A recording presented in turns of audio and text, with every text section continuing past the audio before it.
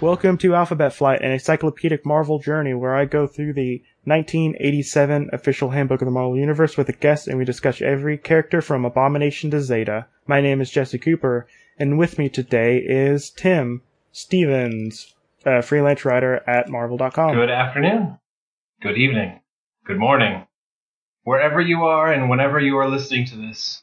Hello. It's a pleasure to talk to you. I thought it would be real good to have someone to talk about Marvel characters who does it on several times a week. I mean, do you think that's a... I agree. It's great to have me on here. It's great to have me on any podcast, though, to be fair, Jesse. Oh, I mean, he also made a couple appearances on my other podcast, Turn to Page.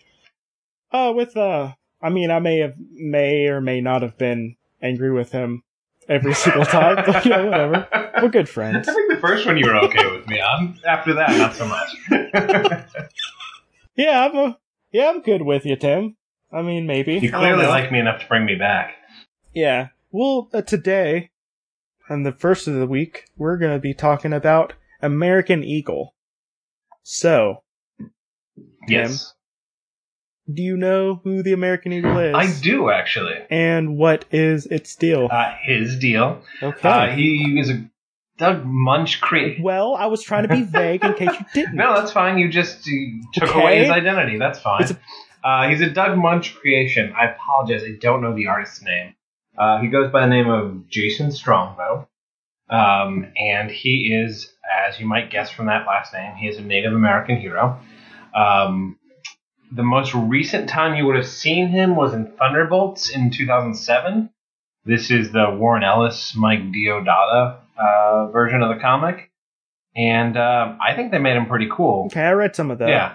And he also showed up for an 8-page thing written by Jason Aaron. But I forget when that was. Maybe 2009-ish, I think. Well, that makes sense. Jason Aaron really likes bringing back, Z-listers. Yeah. Randomly. Yeah. He has a thing for the Orb. He has a big thing for the Orb. Yes, he does love the Orb. He shows up in Ghost Rider, and he shows up in Fear Itself, and not Fear Itself, Original Sin? Did he write Original Sin? Yep. He shows up in that. Which, you can tell that Jason Aaron thought of that because it's just the Orb got an eye, and he did something with it. It's just wow, Jason, you did a great job there. Actually, Original Sin introduced me to the Exterminatrix, so I gotta be... Oh, yeah, she's a great character from Marvel Boy. She is a great character. And she's in Thor now. Or just was in Thor. Yep, she was just in Thor. Okay, I'm not exactly caught up. I'm sorry. I need to be giving your... Hey, as long as you're buying them, you don't have to read them. Well, you'll be happy to know that I just bought the first volume of Nova with the young Nova.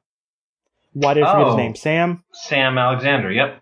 Sam Alexander. Yes, I bought the first one. I'm a real big fan of the new Nova. Oh, good. Actually, I'm a real big fan that there is two biracial Hispanic kids on one of the biggest books in Marvel right now. I'm a big fan of that. Because I happen to be biracial and Hispanic. Jason Strongbow. Yes. He's a Navajo, and he's Navajo. I believe that's correct, yeah. The Navajo did not have any headdresses. They lived in the Southwest. Yeah, this was created in 1980, I believe, in 81. He does not have what I would call the most, I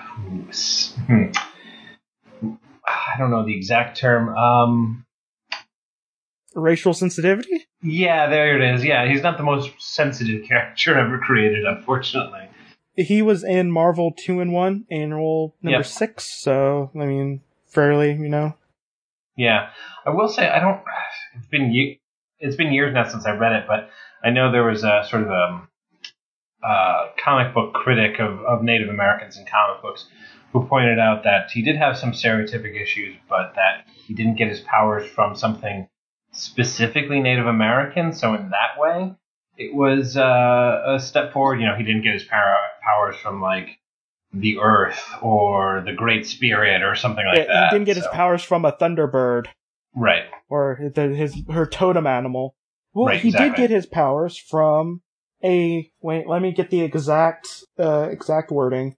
So the claw hit some uranium with his sonic blaster, and the bombardment of sonic energy and the exposure to an unknown isotope of uranium found in the mine combined to mutagenetically enhance strength and sense of the Strongbow brothers.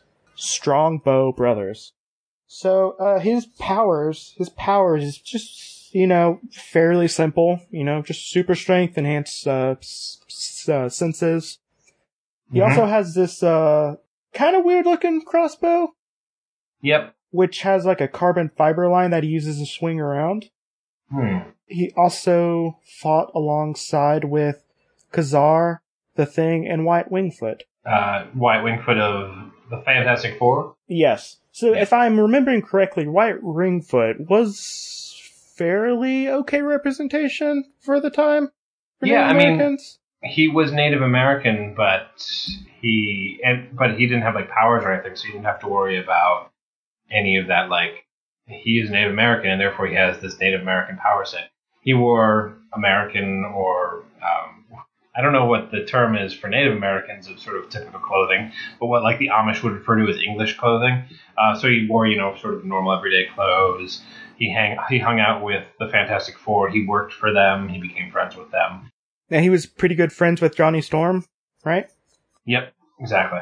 Yeah, like he was fairly, which, I guess that's good. Red Wolf will come up, and I'll have, in the R's, so I guess we'll have another chance to talk about Native American, with Red Wolf, yeah.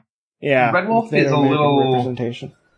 I guess you could argue Red Wolf's a little more problematic. Like, American Eagle's come back now, obviously, and they updated his costume. He's lost the headdress.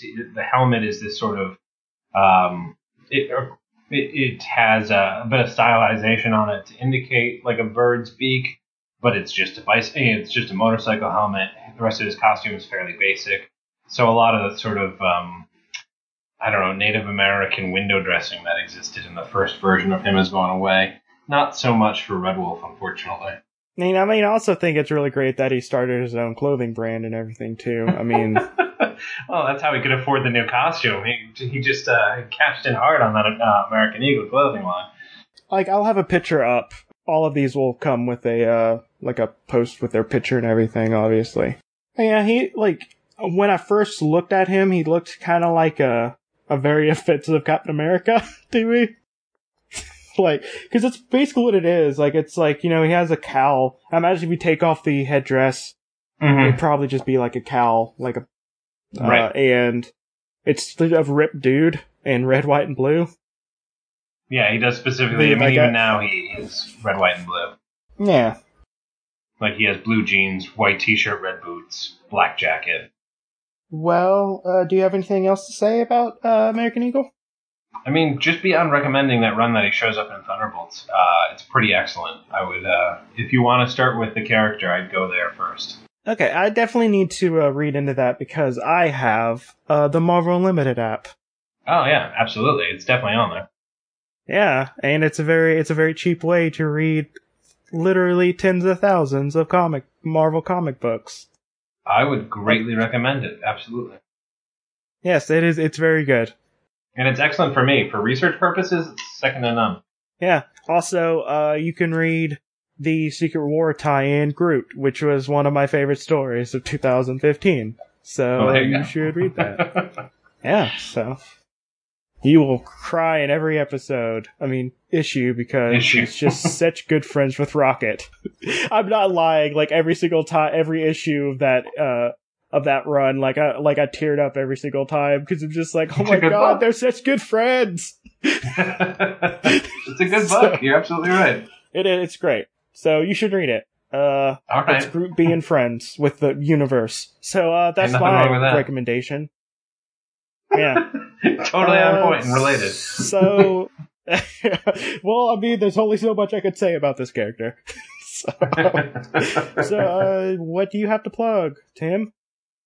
What do I have to plug? Well, as always, you can read me 2 to 3 times a week at Marvel.com. And that would be related to this podcast, probably your best bet. Also, it's worth hunting through the turn-to-page archives from my appearances on that podcast, as they are all top-notch and hilarious. And, stop by my website or my Twitter feed if you get a chance, and I'm sure that'll be in the show notes. What's the sign-off? Why did I always forget the sign-off? Excelsior, maybe? Excelsior, enough said. The sky's the limit. Yeah. It's clobbering time. Thwip. What are other ones? Snick. Flame on. Yeah. Flame on, snick. It's clobbering time. I'm stretching over here. Okay, bye. Bye.